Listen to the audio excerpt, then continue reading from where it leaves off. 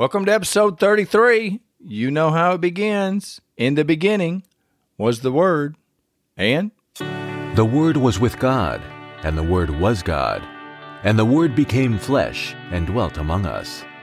Spending time in the Word of God is the best way to spend time with God. Welcome to No Doubt, No Fear, Only Believe podcast, where we will encourage, inspire, and empower you to live your best life in Christ. Here's Greg.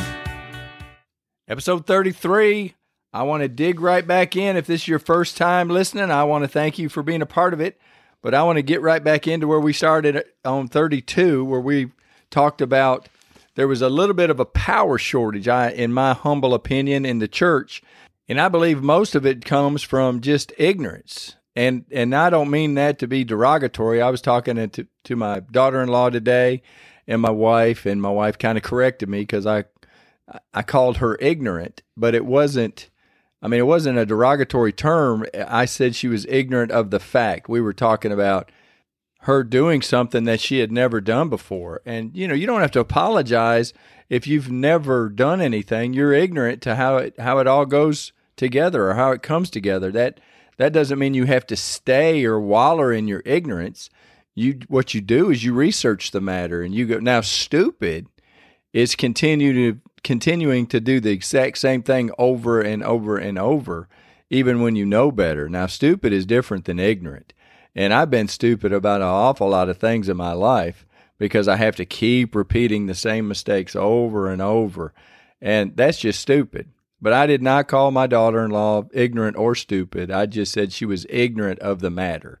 So I'm glad I got that cleared up. They say confession is good for the soul, so y'all had to listen to that. But anyway, I think the ignorance is coming from not knowing the Bible and not knowing your foundation. And if you don't read the Word of God, then the power shortage is real. There's no power. There's a lack of power in today's modern church. And I truly believe it's just from not knowing the Word of God. That's why every now and then you got to let me get up on my soapbox and get to flailing my arms a little bit. But if we just dig into this word is all that we truly need. And I know that you kind of cue the eye roll right here, but it really is. If you will read the word and take time in the word, it will come to life. And you ask the Holy Spirit, what do you want me to find out when I read the word? Because again, I've said this multiple times, God is not a respecter of persons. If he'll do it for me, he'll do it for you. All you have to do is ask, and God will open up your heart and your mind to what he wants you to know about the Word. And all I'm really here to do is just to motivate you. My job, I think, is just to motivate you to open the Word of God. And that's why we do a lot of script. That's why I read a lot of Scripture, because me yapping my gums is not near as powerful as the Word of God. But, I'm trying to use examples so that we kind of dig in, or maybe that you'll go, I don't know if it says that, or I don't think that I see it that way, which is fine. I know it makes you nervous when you get people shaking their head yes all the time. They either are too agreeable or they're not paying attention. I guess that's more with my kids. If you've ever had children, you'll know that, if they're too agreeable, then they're not paying attention. All right, that's enough of that. We're going to Matthew 6:33. But seek first the kingdom of God and his righteousness, and all these things will be added to you. I was told a long time ago to use the Bible and let the Bible translate itself. And that's kind of what I'm doing with Mark 4:26, where he said, in 4:26, and he said, the kingdom of God is as if a man should scatter seed on the ground, and should sleep by night and rise by day, and the seed should sprout and grow. He himself does not know how. For the earth yields crops by itself, first the blade, then the head, after that the full grain in the head. But when the grain ripens, immediately he puts in the sickle, because the harvest has come. And if you remember the scripture we just read, Matthew 6:33, seek first the kingdom of God and his righteousness. And then in Mark 4:26, and he said, the kingdom of God is as if a man should scatter seed. And then he goes on to continue to talk about. So I'm going to let the Bible describe itself, what the kingdom of God is. And the kingdom of God, Jesus says, is likened to a man throwing seed. And if you remember back in the previous episode as well, in Genesis 8, where God said, after he flooded the earth and he told Noah, from here, as long as this earth remains, as long as it remains, it's seed time and harvest. The power, there is so much power in the kingdom of God. Seed, if you can just picture a seed, a small seed, and we're going to keep carrying this on, but the seed, there's so much power in it.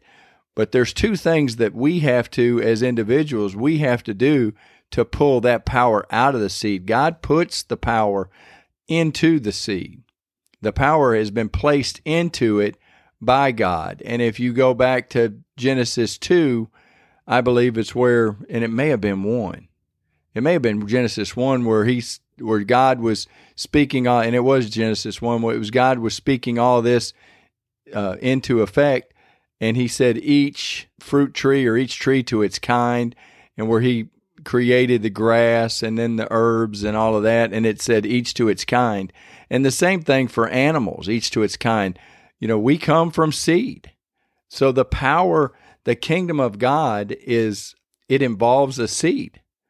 So if you can just kind of slow down for a minute and just think about the seed, that there is some kind of God power that's been placed into the seed.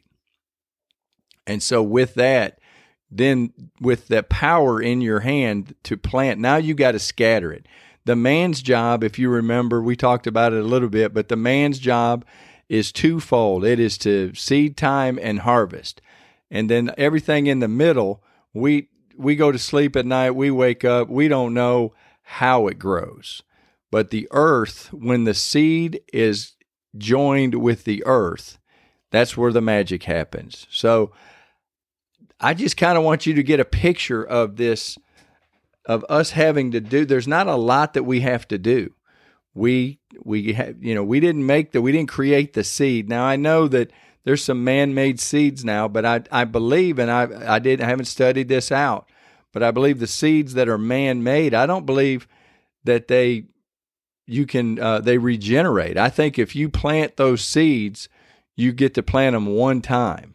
Like if you plant a tomato seed or a green bean, if it's a man-made seed, any seed that comes out of those green beans, and I may be wrong, but I think I'm right.